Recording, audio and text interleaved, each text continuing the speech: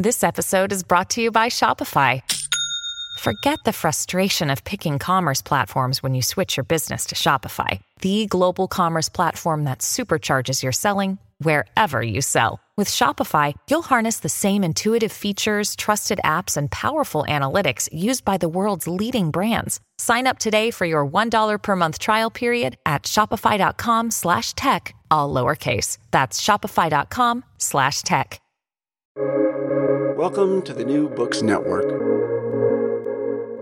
Hello, and welcome to another edition of New Books in Systems and Cybernetics, a podcast channel on the New Books Network. My name is Tom Scholt, and I co-host the channel with Kevin Lindsay. For many, the words Gaia hypothesis remain mired in conceptions of a particularly fluffy brand of New Age mysticism, relying on overstretched metaphors, rather than conjuring up the rigorous, transdisciplinary, paradigm-shifting research program that it has always been. Thankfully, Bruce Clarke has stepped to the forefront of the growing number of contemporary scholars treating the hypothesis with the seriousness it deserves, with his deeply researched and effortlessly eloquent book, Gaian Systems, Lynn Margulis, Neocybernetics, and the End of the Anthropocene, out from University of Minnesota Press in 2020.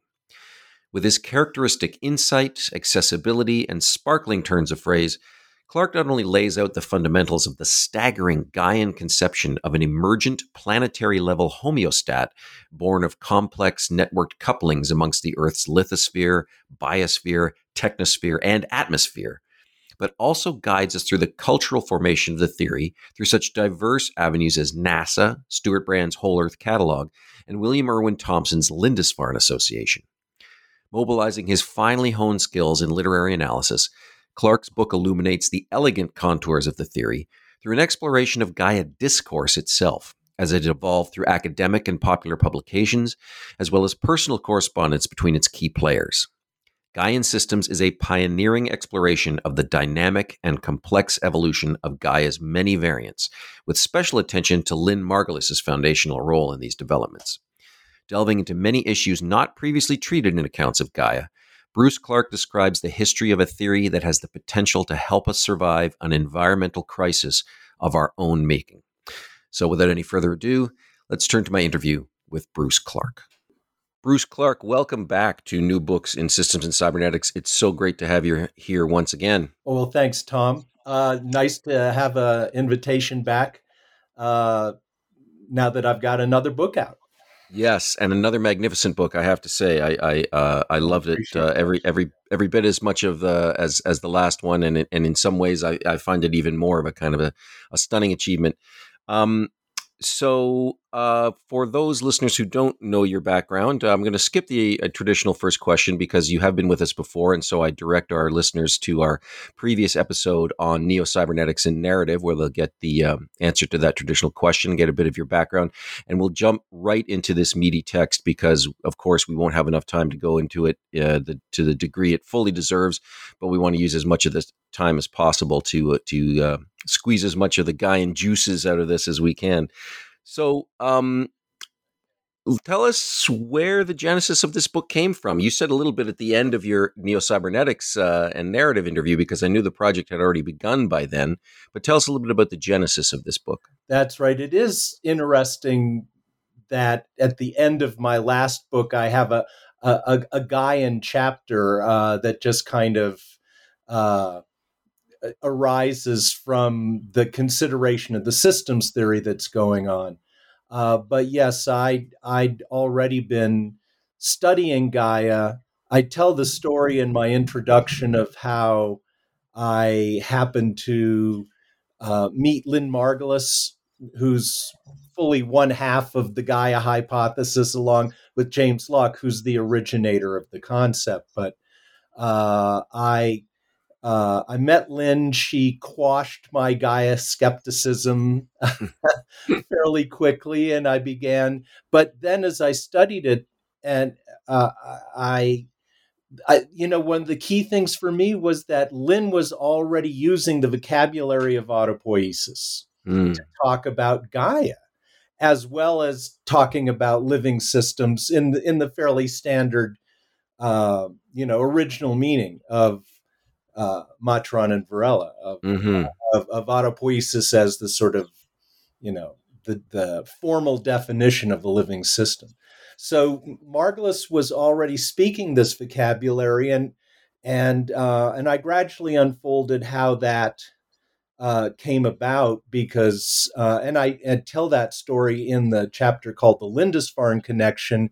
So this is a private intellectual meeting where she meets Matron and Varela. She meets Heinz von Förster, all our sort of classic second order cyberneticists, and of interest to me had always been that Gaia was expressed as a cybernetic theory. Lovelock's mind was suffused with what we'd call first order cybernetics and control theory. And Gaia is a planetary control system for maintaining habitability of the planet. Like, that's one of the most succinct definitions you could give to what the idea of Gaia is, and I think one of the best. Mm-hmm. So but meeting Margulis and being caught up in her incredible energy and just inspiration really got me going. But the overlap, for instance, I'd sort of come into autopoiesis as that had developed in Heinz von Förster's milieu, and then how that had been picked up by Luhmann and taken in this entirely metabiotic direction. But it was still systems theory, and it was still a form of autopoiesis it was being argued for. And here's Margulis kind of diverging from Lovelock, who will mention autopoiesis every now and then in his published work, but he didn't really take it up. He was pretty happy with first order homeostasis, or homeoresis of a system that kind of has a moving set point, but still is performing these classical self-regulatory functions. And so that's part of the story I tell in a book that I gradually realized needed to be focused on Margulis as half of the Gaia story, but the half that usually wasn't told. Because Margulis was always entirely deferential to Lovelock with regard to the scientific, priority of his having, come up with the idea, and she was a helper. Broadly speaking, a collaborator and someone helping him to incubate his idea. But then as time went on, she developed her own way of talking about it. That's, just to put a point on the question you asked me, I got going because I had this systems theoretical framework into which I could put all of these different matters and still have lines of connection that needed to be explored. Right. Thank you. And yeah, it's interesting that, Lynn Margulis's name does, of course, feature in the subtitle of the book. So it definitely signals that perhaps there's a bit of a corrective going on, and that her name deserves to be more front and center and not seen as some kind of Lovelock's assistant kind of thing, but rather such a critical person. And literally in the two people, you have Lovelock bringing the sort of geological and atmospheric components, and Margulis bringing the biological components. And so literally without the two of them coming together, you see the coupling literally that goes on in Gaia goes on intellectually, in a sense, from them coming from these two directions. Yeah. Yeah, that's exactly right. And Lovelock is generous in acknowledging that to be exactly the case, that he couldn't have fully unfolded this thing without the specialized knowledge that Lynn brought to the table. And early on, she writes a letter. I should mention real quickly the project I'm working on now as a kind of follow-up and companion volume is a totally old school scholarly volume on the scientific correspondence of James Lovelock and Lynn Margulis. Oh, fantastic. And Cambridge is given me a contract for that, along with my French collaborator, Sebastien Dutroy, who's in our mix. He wrote a massive dissertation in French on Lovelock. So he's the Lovelock man, and I'm the Margulis man. But Nice. together we put the two sides of the correspondence together. And so now, at the time this book was published, I hadn't quite I couldn't get the Lovelock estate to to answer my emails, Oh, wow. basically. And so, whereas I had the Margulis estate's permission to quote from the unpublished letters, so whenever it's something from Lovelock, there's this tiny little fair use snippet or a paraphrase.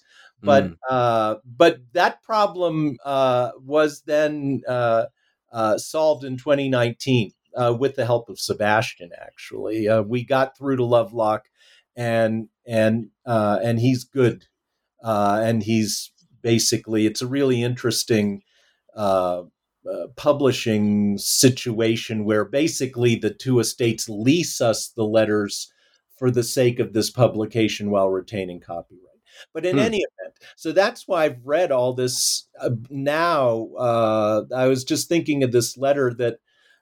Very early on, Margulis is I mean, her demeanor is kind of like, I don't know what I'm doing, hitching a ride with this guy who's a specialist in this whole other field. But she writes G. Evelyn Hutchinson, who's a really important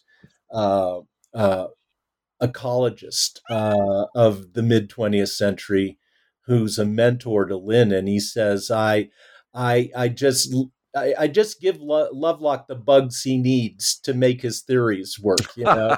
I can tell him which methanogen would be operating here to donate this metabolic residue to the atmosphere, and so on. So her stance was always so there you see the deference there. She says, oh, well, I'm just helping him because when he needs a microbe, I can figure out the one he wants.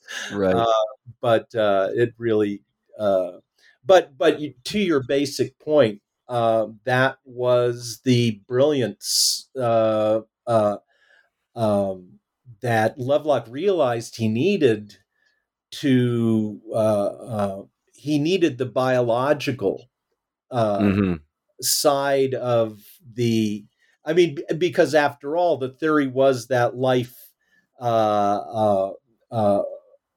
emerging from life as a planetary phenomenon is this regulatory function, and that's what Gaia is, regulating temperature, regulating salinity, regulating temperature by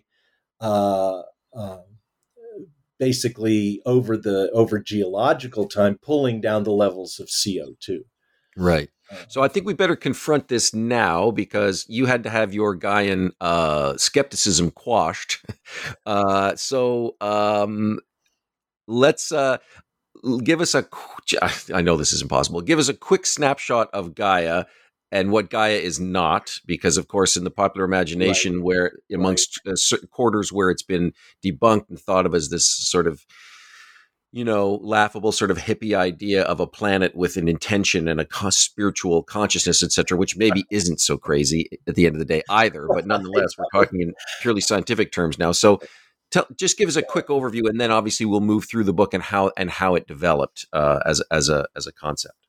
Yeah, well, I mean, so just as a cultural topic, it's it's so fascinating because of all that kind of ferment of. And just interrupt for a second, because I think it's important to point out to the readers and listeners, this book it is about Gaia discourse as much as it is about Gaia, and that's, I think, one of the unique contributions here is it's not another book restating Gaia, but you literally take us through the fermentation of that idea, and not to push the metaphor too far, but cyberneticians love metaphors. The sort of autocatalytic set of Margulis and Lovelock and others through which it is created. Yeah. Sorry, Right. go ahead. I just wanted to point out that the discourse is such a big part of this. Right. Yeah. Well, I appreciate that because I'm a I'm not a trained scientist, and it'd be just entirely presumptuous of me to weigh in, in any intensive way on the finer points of the specialized debates. But suffice it to say, stepping back and looking at what Gaia wrought was a literature. Mm. and so let's call it Gaia discourse, and they may and often when it's Lovelock and Margulis, I mean, they really are concerned to establish the idea on a scientific foundation. Yeah. But at the same time, Lovelock, and the story's been told, countless times, but but the spin on the story I love, which I tell, is that when Lovelock was walking around the neighborhood with his neighbor William Golding, author of The Lord of the Flies, and he says, "I'm working on this theory, but I need a good 4-letter word for a cybernetic control system that homeostats the environment for the optimal habitability." And this is the very early formulation. And Golding says, "Well, I'd call it Gaia." Uh, you know, Mm-hmm. and thinking that Lovelock understood the classical provenance of the name, when in fact this is a story Lovelock tells. He didn't know what he thought. He said Gaia in some British accent, Gyre, Mm. and Gaia. And he was thinking to himself, well, that makes sense because a Gaia is a feedback system, and that's my idea of these planetary feedbacks. And so he said they're walking on, talking at complete cross purposes, and then finally Golding says, no, what I'm talking about is the goddess of the earth in classical Greek mythology. So, but once Lovelock said, "Oh, that sounds good," and so, but I've always thought that story was important because at the moment that he accepts this brand, right, Mm-hmm. he has no mythological motives at all. Mm-hmm. It just had a good sound to him. But then gradually, as everything that Gaia, as a name, as an idea coming out of Western, you know, uh, ancient history, the sort of Western mythological sensibility, he I think very cannily he held on to the name, even though there was, as the sort of inside discussion develops within the sciences, they say, spare us, because Gaia is now, we're getting all these woolly new age types who want something from Gaia that they think it provides, which Yeah. is a notion of a sentient planet that is purposeful in some kind of spiritual way, or some kind of divinity. That's what they Mm-hmm. want to bring back to the earth. And of course, that's utterly understandable in terms of a late 20th century dynamic of in a secular world that's going to hell. I mean, just as far as Environment and well, the yeah. environmental alarms are already going off. Of course, back in the day, it was the nuclear threat. It was just geopolitical brinksmanship, and then nuclear energy and nuclear power as environmentally challenging, if not, a mode of snuffing life out in its own right. Just in one big So I mean that the world Gaia enters into is the Cold War world of the of and so the American counterculture is reading cybernetics by this point kind of against its own mainstream uh, emergence as control theory for guided missiles. Yes. And the the the sort of progressive wave of cybernetic thinkers that Bucky Fuller, sort of quasi cybernetic, and the original inspiration of the Whole Earth Catalog, and then Bateson's Steps to an Ecology of Mind comes out right as Stuart Brand is converting the catalog into the Coevolution Quarterly, which then becomes this major outlet for the Gaia hypothesis, where the audience was super eclectic and not all just. I mean, Stuart Brand's publications were. I mean, so I want to just demolish this phrase "new age" because what the Okay. hell, I mean, come on, what do we? There's, to try to drop everything into that bag is just just clouds the issues. Right. But Lovelock, in fact, he in 19. So, to edit this correspondence volume, I've been having to go back and dig up the references that they're talking about and reading, so even in this later, he's rebutting. It's like a letter he sends to the journal Nature. He wants to rebut a kind of a put down of the Gaia idea that to which he took exception, and he's just makes the comment and so for in the scientific academy, kind of the nemesis, the nemesis of the Gaian theorists, Lovelock and Margulis, were the neo-Darwinians. All right, and you just have to think. Richard Dawkins and the selfish gene. In a nutshell, that's the neo-Darwinist position, genetic determinism and all that stuff. And but so he talked about and so these were the main scientific opposition to Gaia was among the biologists, not so much the geologists, not so much the people in Lovelock's own world, but the neo-Darwinists just could not conceptually imagine that life could somehow have some agency in its own preservation. No, it's just we're what that stupid phrase of Dawkins. We're just lumbering robots driven by our genes to create more genes.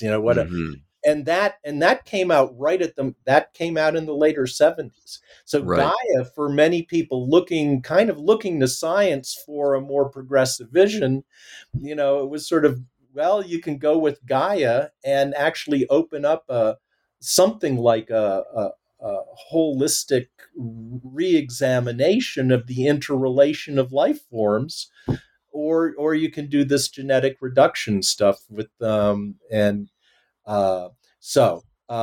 not surprisingly, most of the readers uh, uh, of Coevolution Quarterly went with Gaia. Yeah. And then we'll get.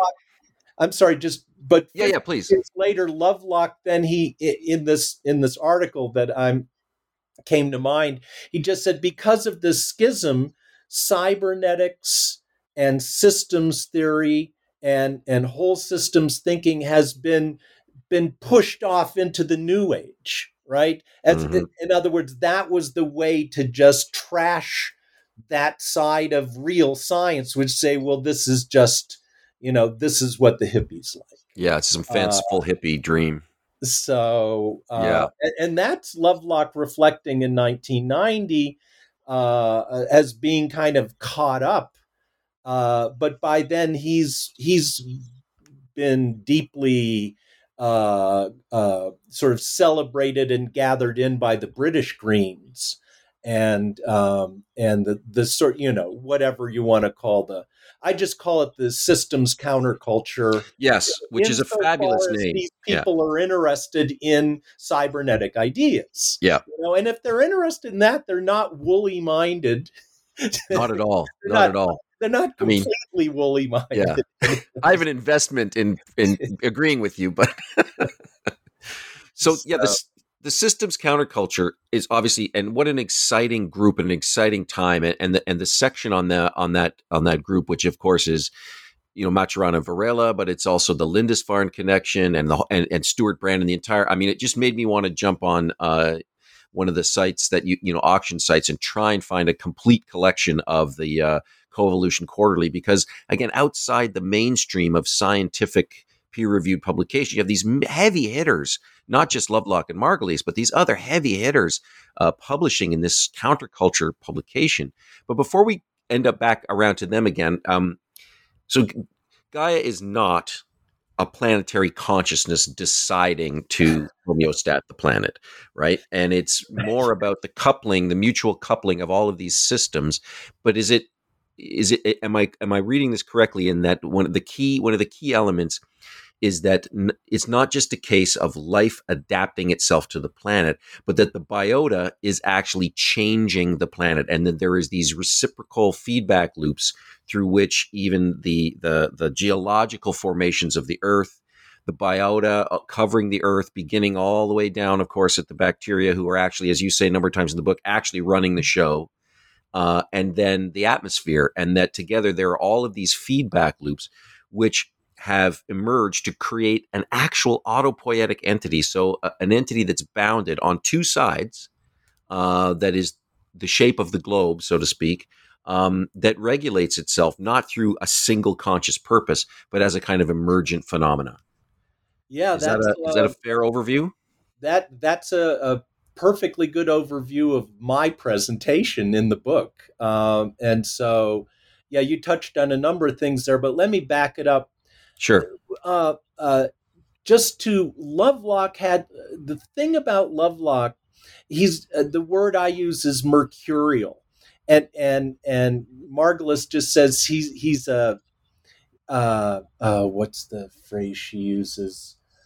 Mischievous. He's mischievous, and so he would never be consistent, and this sometimes got on Margulis's stuck in her craw, because he was just willing to say, depending on the audience and what he thought that demanded, that Gaia is a single organism. Gaia is and and as an organism, then so that there's a singular, and that was kind of the problem, that if you just call Gaia an organism, even though it's a metaphor, the metaphor, there too much is wrong about that metaphor.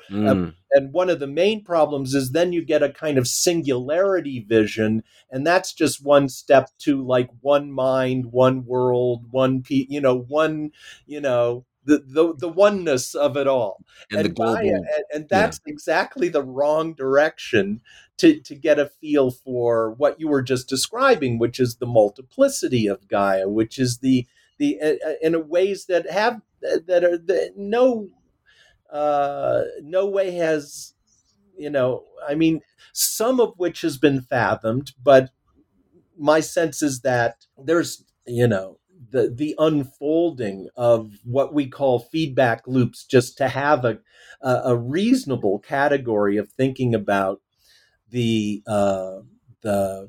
system dynamics of all these imbricated, interrelated subsystems, and leading to metasystems, and of which, of course, Gaia is the final iteration. And I mean, so there's this tension in the concept between the operational multiplicity and then the sort of the idea that, that's also comes along with the system concept, is that you know at the final iteration you do get some uh, uh, uh, you get the closure that is proper to the conception of an autopoietic system. Okay, Mm-hmm. and that system then is, you know, well, that's that's the whole enchilada, Yeah. but is still, you know, vastly mysterious in uh, uh, yeah, just in all the sub programs Right. So that you've pointed to this tension between the holistic view and the more systemic functional differentiation, and it seems like Margulis provided a lot of the important corrective to when Lovelock would, in a sense, be a little sloppy in that direction. Yeah.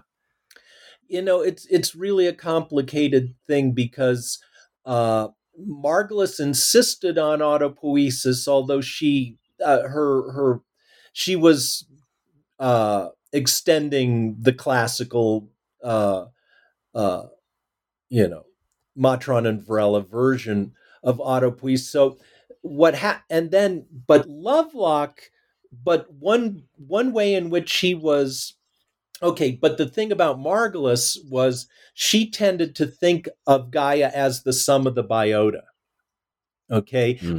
which you could still theorize kind of as, you know, as proper to an autopoietic description.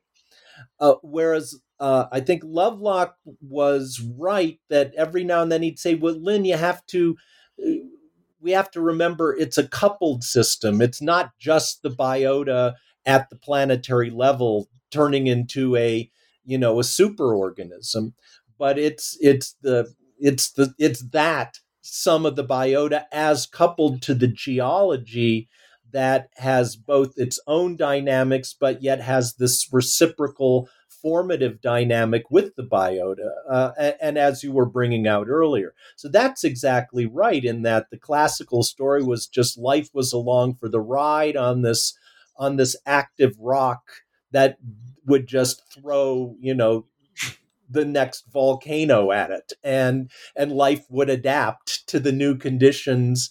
And so that picture has been completely, and that's just a completely superannuated, you know, old picture now, uh, uh, because life alters. I mean, just as a process that involves the uptake of energy and material nutrients, and then the production of metabolic, you know, and then whatever that metabolism yields, and then excretes back into the environment. um, you run that process over 3.5 billion years, and you get a completely uh, uh, uh, a world that has been processed through the coupling of life to its environment over all those eons. Mm-hmm. So Lovelock has a really beautiful phrase for this. He says, "We live in the breath and bones of our ancestors." Mm-hmm. And so Yeah. the breath is the atmosphere, of course, but the bones are the rocks. So many of and then in the later Gaian theories that I very much I think are totally on the right track. This is again something Margulis pushed ahead with while Lovelock was doing other things, but that water, the retention of water on the planet, is in fact a Gaian uh, outcome, an Mm. outcome of Gaian regulation.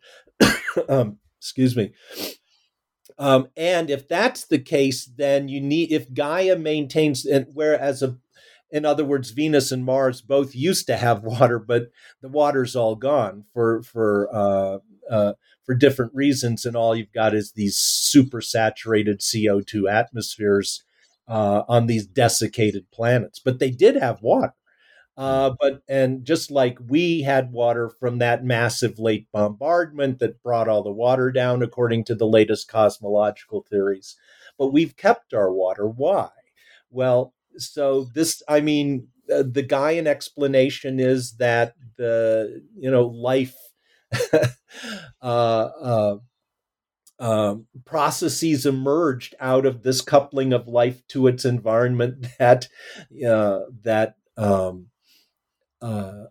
there's this kind of threshold at the top of the boundary, right? If we Mhm. think of Gaia as two-sided, which I go into in the later part of the book. I mean, so the top is this sort of diffuse part of the atmosphere, and that's where the water would just, in the upper atmosphere would just be hit by solar energy and then just kind of deliquesce out of the planet.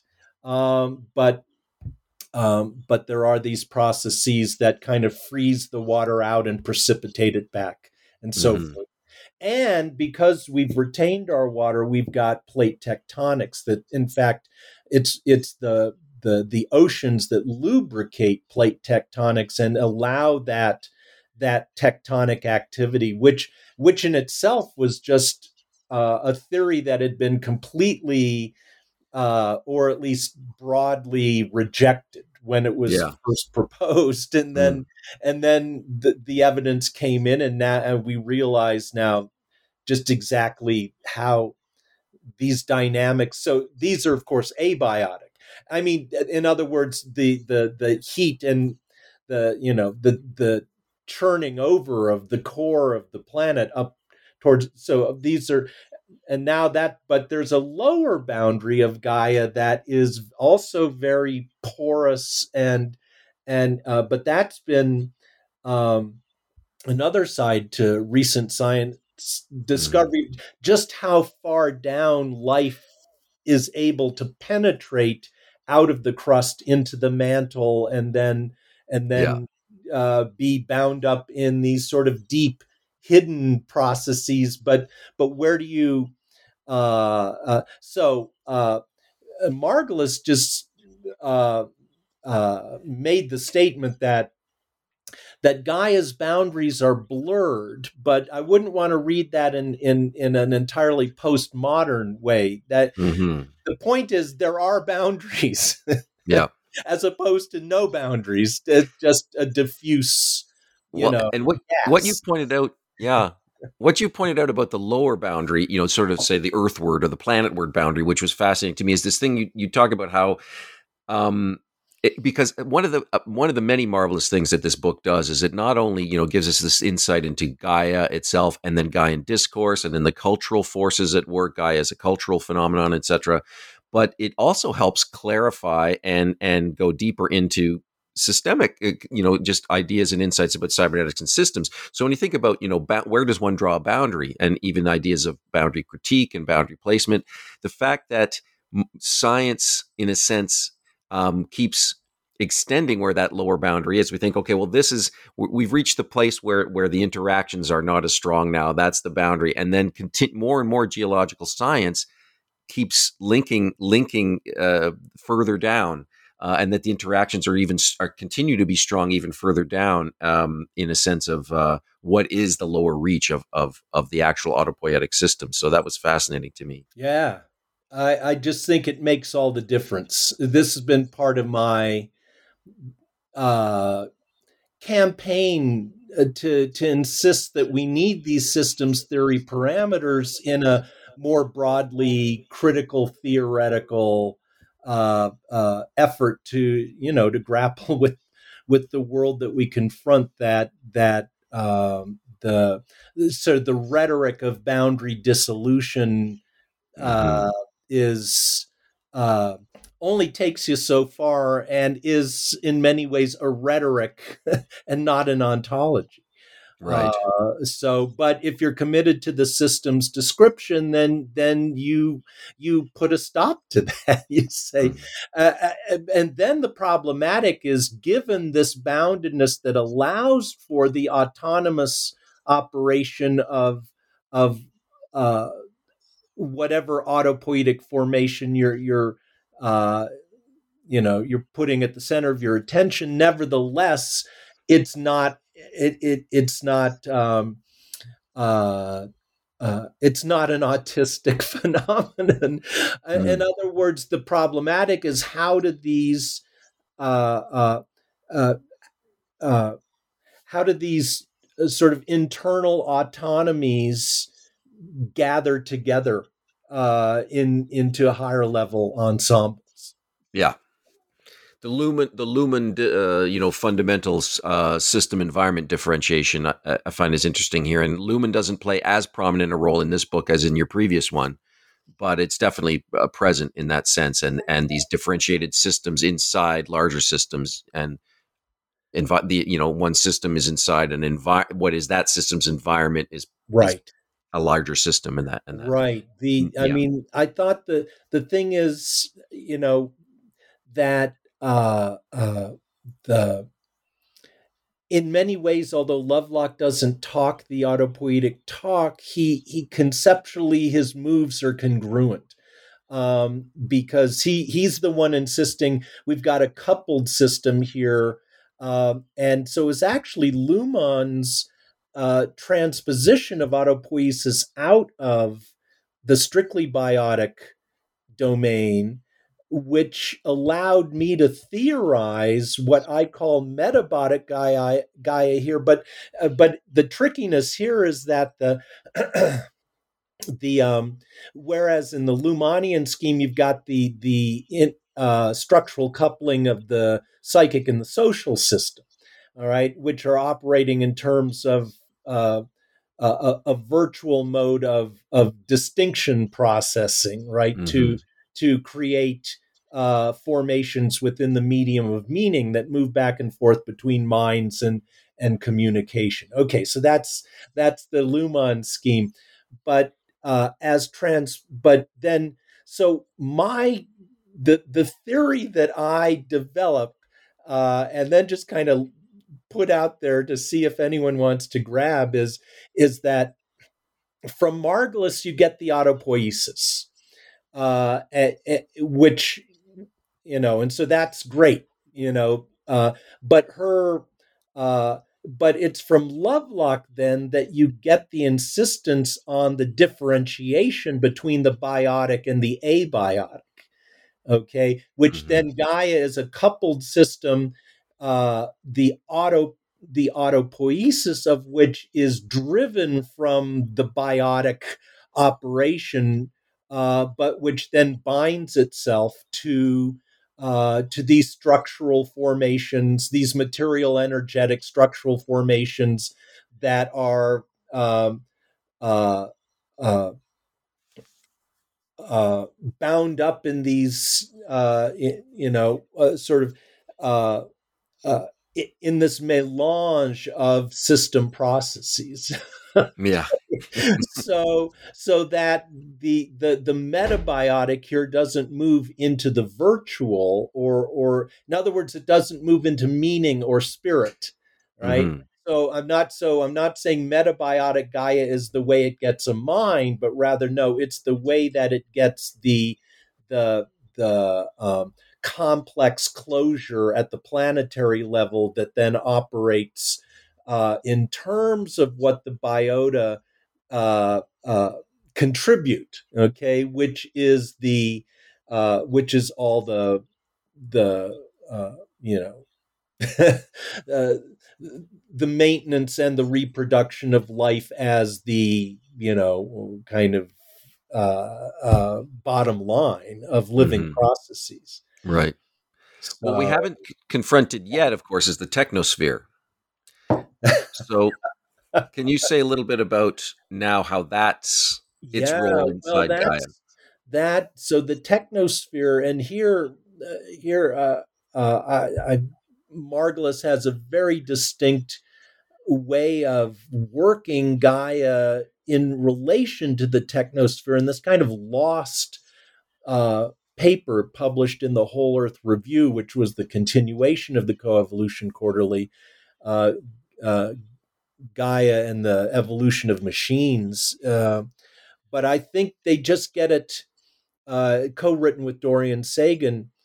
But I think so the basic choice, if you look at the large debate about the technosphere, what it kind of comes down to it is the technosphere autonomous in its own right? Or is it going to achieve a kind of cybernetic autonomy Mm. understood in sort of first order terms?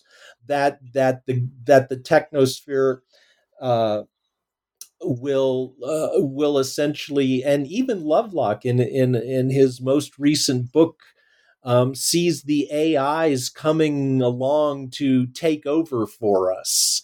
At which point the Anthropocene will become the Novacene, and but when he follows that idea out all the way, it's the end of Gaia, because eventually the robots will figure out how to do it on their own Mm-hmm. without living without having to sort of preserve the biotic environment out of which they emerge. So whereas Margulis, and so to me, that's a very dim, grim. That's a grim vision as far as I'm concerned of futurity.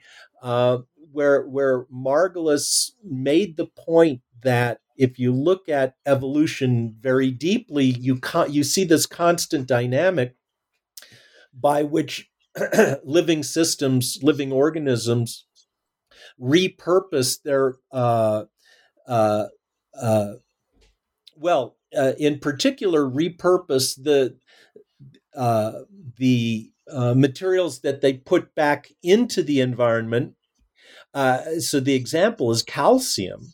So calcium's a poison within living tissue, so it gets excreted as part of the self-preservative dynamic of the microbial life back in the time. But eventually, you have all this ambient calcium in the environment, and then it's pulled back into the evolving system as the hard parts. So that's Mm-hmm. where you get your bones and your teeth Mm-hmm. and your Mm-hmm. shells, right? Is Yep. this so? And so that's a kind of tech. So let's think of that as a model of what technology is. It's this constant reincorporation and uh, uh, reorganizing of the environment. So if we think of the technosphere just at that level as sort of uh, uh, uh, the a building up of structures, Right. uh, uh, uh, given the affordances of the environment, um, then you see the machinic phylum Right. um, and of course that's a metaphor. I just want to leave as a metaphor, right? But but so and here again, in fact, Luhmann's scheme is handy to me because I see if you want to in my diagram of this where machines as non-autopoietic systems have their place is as mediating structures between minds, between consciousness and communication, okay, Mm. between psychic and social systems. That's what, and so the technosphere to me, in its Gaian conceptualization, is this non-autopoietic extrusion out of your two autopoietic registers of biotic life in the first place, and then the virtual autopoietic processes of minds and societies. So Mm-hmm. what you get there is you get a diversity of system types that cluster into this. And so Gaia now comprehends bodies, minds, communication dynamics, technological emergence, but in terms of of a kind of a planetary boundary, okay, Mm-hmm. which is fundamentally Gaian, okay, and not, uh, in other words, that as near as I can see, is going to have to remain the ground of possibility of technological emergence. Right. And fantasies to the contrary are just that. Mm. And now you get people like like my friend David Grinspoon, cosmological thinkers, interested in biosignatures and this is the astrobiological thing that I was doing at the end of writing this book. But one of the great questions in this field is, where are all the intelligent worlds, right? The great silence. What, the universe should be teeming with technological civilizations, and if so, we should be able to detect them. So how come we can't? Just last night we're watching Starman with Jeff Bridges and Karen Allen. Classic. It's really a great movie. Yeah. But it picks up on that. We sent this probe out and it hit some intelligent world, and they sent the Starman down to leave his seed. But anyways, so just the point on this idea is that what if the most profound sort of endpoint of evolution is not a technosphere that then detaches itself from its ground of origin in a biotic world, but rather one that merges its technosphere with its Gaian foundation in this sort of superstructure or further unfolding of those systemic possibilities, but to the point at which it lacks any sort of, in other words, the technology goes underground. And are we at the level of a planetary? Are we at the level of a planetary cyborg at that point? I suppose we could be, if you've got your organ place. Yeah. I mean, that's, yeah. It can't just be a cybe. Right. It has to be a cyborg. Exactly. So, yeah, it just was reminding me of sort of the Donna Haraway stuff that comes sort of at the beginning of the book. She was picking up. I mean, she was using her cyborg idea to think about Lovelock's articulation of Gaia, and makes,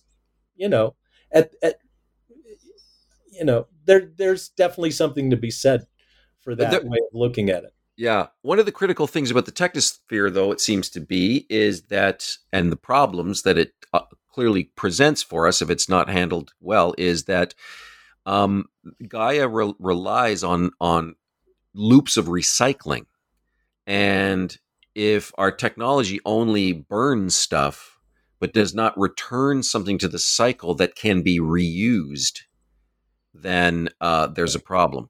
And Gaia is not trying to maintain humans; it's maintaining life, and it will go on without us, right? I mean, so the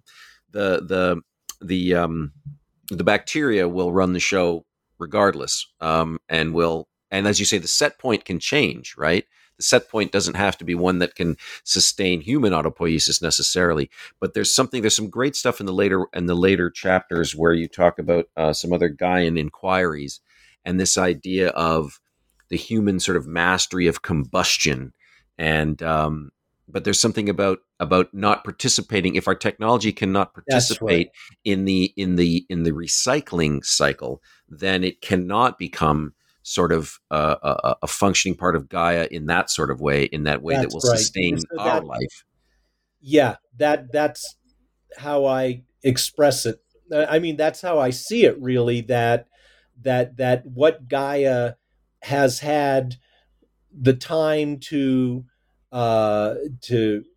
bring forth is and the microbes accomplished this billions of years ago, but and then it just became part of the foundation of the emergence of the later life forms, was a recycling regime where no organism can subsist on its own waste, but it can subsist very well on another organism's waste that's sufficiently different from it that its waste becomes nutrients for it. Okay. And so the biosphere is self-recycling, and that would be another way to think about its autopoiesis, or the biosphere here as a synonym for Gaia, right, and not just strictly the biosphere, but the biosphere understood as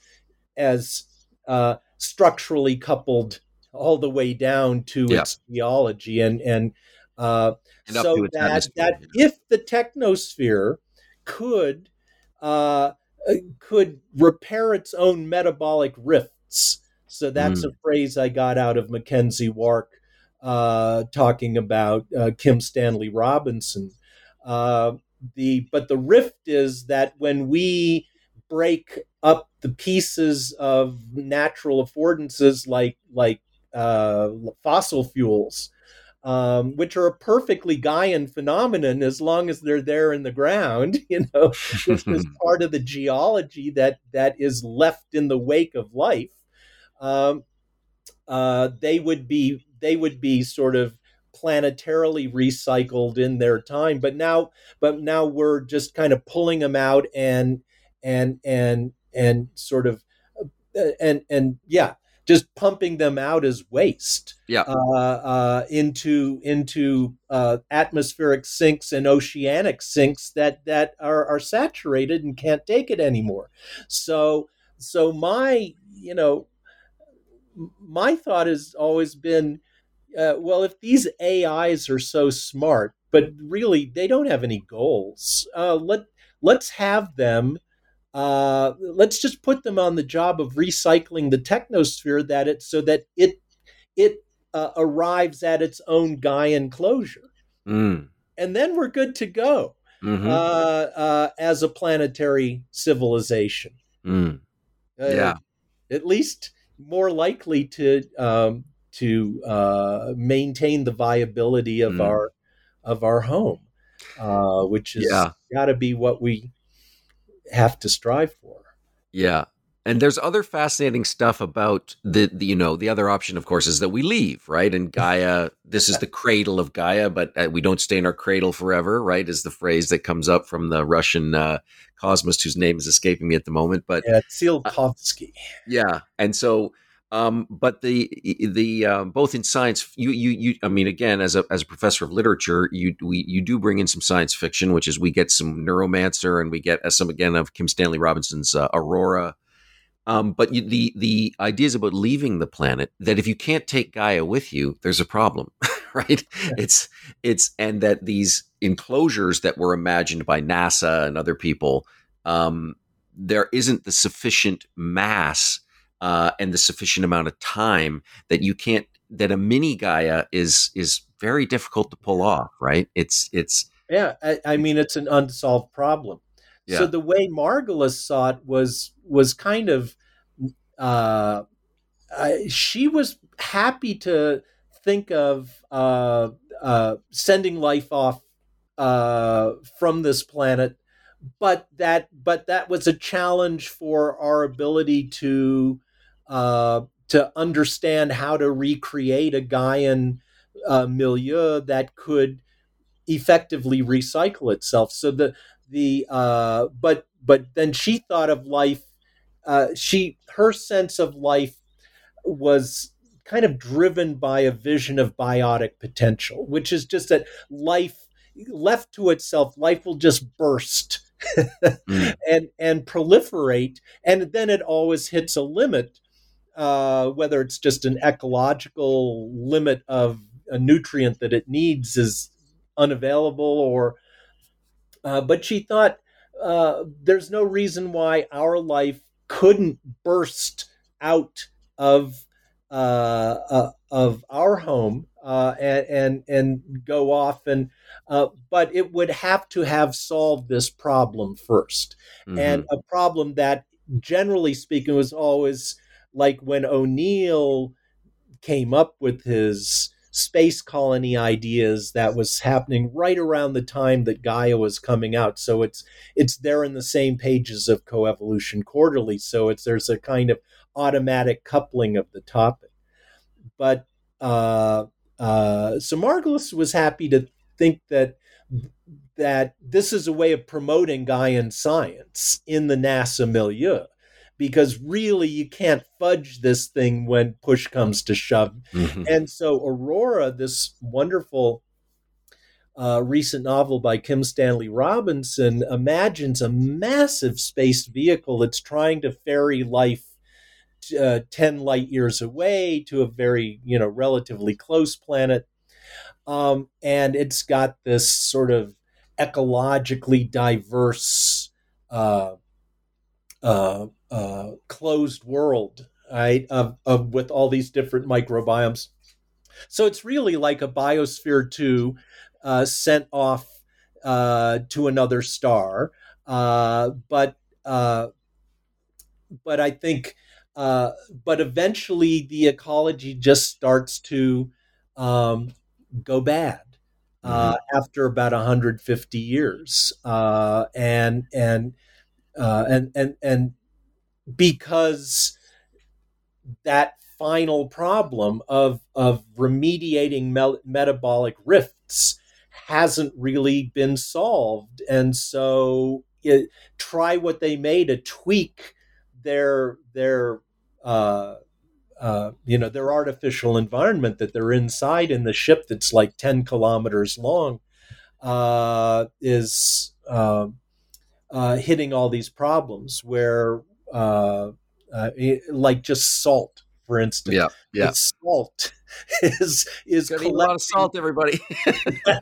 too much salt. How do we, just something as simple as that. But again, like fresh water or ocean water, some you got your halophiles and your halophobes, and human beings can only take so much.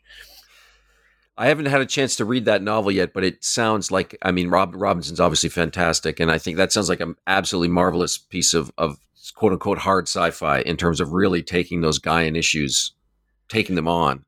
Sounds and I had a chance to. I met him when I went out to UC Davis to give a talk, and had a chance to have a conversation with him, and then follow up with some emails. But which I asked if I make the statement that that your sort of the message of this failure that you depict in the novel to master the ecological issues is a Gaian observation, and he assured me that he would not be unhappy with that. Right. And he was looking at the O'Neill diagrams that are reproduced in your book, yeah? That was William Gibson, a neuromancer. In terms of where I'm forgetting the name of the environments now, but the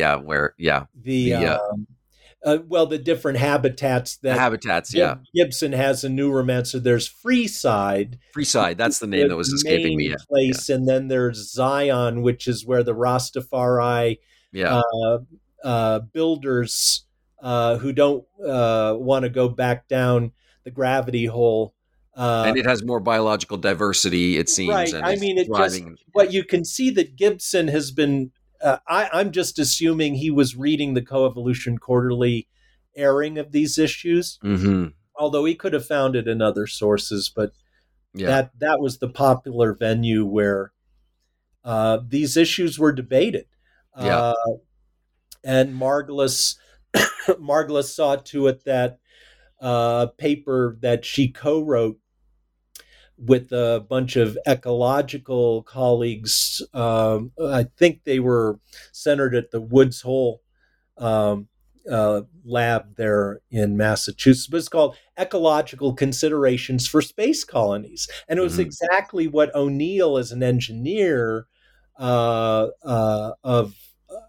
the architecture of these orbital environments, was just kind of pushing off to the side as, well, how hard can it be once we've actually created these massive orbital habitats to stick some trees in and right.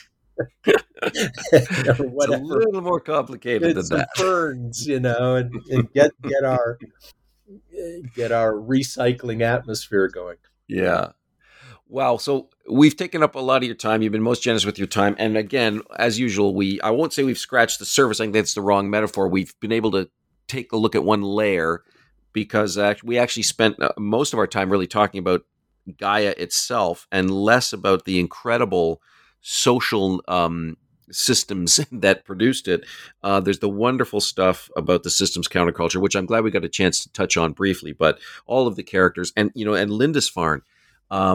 I got to say, I mean, I was aware of William Irwin Thompson. I was more aware of Evan Thompson, his son's writings, because of his connection with Varela. The quotations from Thompson are breathtaking. I mean, this not only the insight, but the wordsmithing. I realized that Thompson, not a name that comes up at cybernetics conferences, or but man, we are all missing something by not reading more William Irwin Thompson. Just extraordinary. Yeah, well, that's a whole different set of issues there. But that was a gift from Lynn Margulis because just very soon after we made connection, and then I spent a couple of weeks at her lab, and then we really got to know each other. And then year after that was 2007, and she said, "I'm going to be in Santa Fe at a." They're reviving the Lindisfarne Fellows meetings after like a 10-year hiatus. And since I just live 5 hours away from Santa Fe in West Texas, I said, "Whoa, can you bring a guest?" And she said, "Sure." So I got to see Lindisfarne in action before it. I think pretty finished up, and then Bill Thompson just died last year. Yeah. And so, but yeah, just his stuff is out there, but it's for various reasons. It never hit the mainstream, and it's you have to kind of go looking for it. Well, you've inspired me to hunt it down because I was just salivating for more of it after what the things you've been able to serve up in the book and the way you framed them. So again, just another one of the amazing things. And, I love that you're still pulling new things out of Neuromancer because everyone talks about cyberspace with Neuromancer. And for you to take a Gaian gloss on Neuromancer, again, another sort of fascinating way to encounter an old text. Well, again, I mean, I wish we had another 3 hours because, again, we've talked about Gaia, and then there's all the other social formations around Gaia, and then there's the further Gaian inquiries around planetary immunology, and so, folks, you just have to read the book. It's just that simple. And you already gave us a taste of what you're working on next, which is this book of letters, which we're super excited to follow up on, and of course, another excuse to have you on the podcast that I will not let you escape. So, once again, thank you so much, Bruce, for being here and sharing your vast knowledge and your insight with us. And I can't wait for the next book and our next conversation. Well, I really enjoyed this, and I super appreciate your opening. I mean, we need, as you see, need a chance to stretch out to open up this all the goodies. Yeah. So I think we hit multiple layers. So I was really happy with that. But in any event, Tom, next time you call, I'll be ready to do it again. Excellent. Okay. Thanks, Bruce. We'll see you soon. Okay. Bye-bye.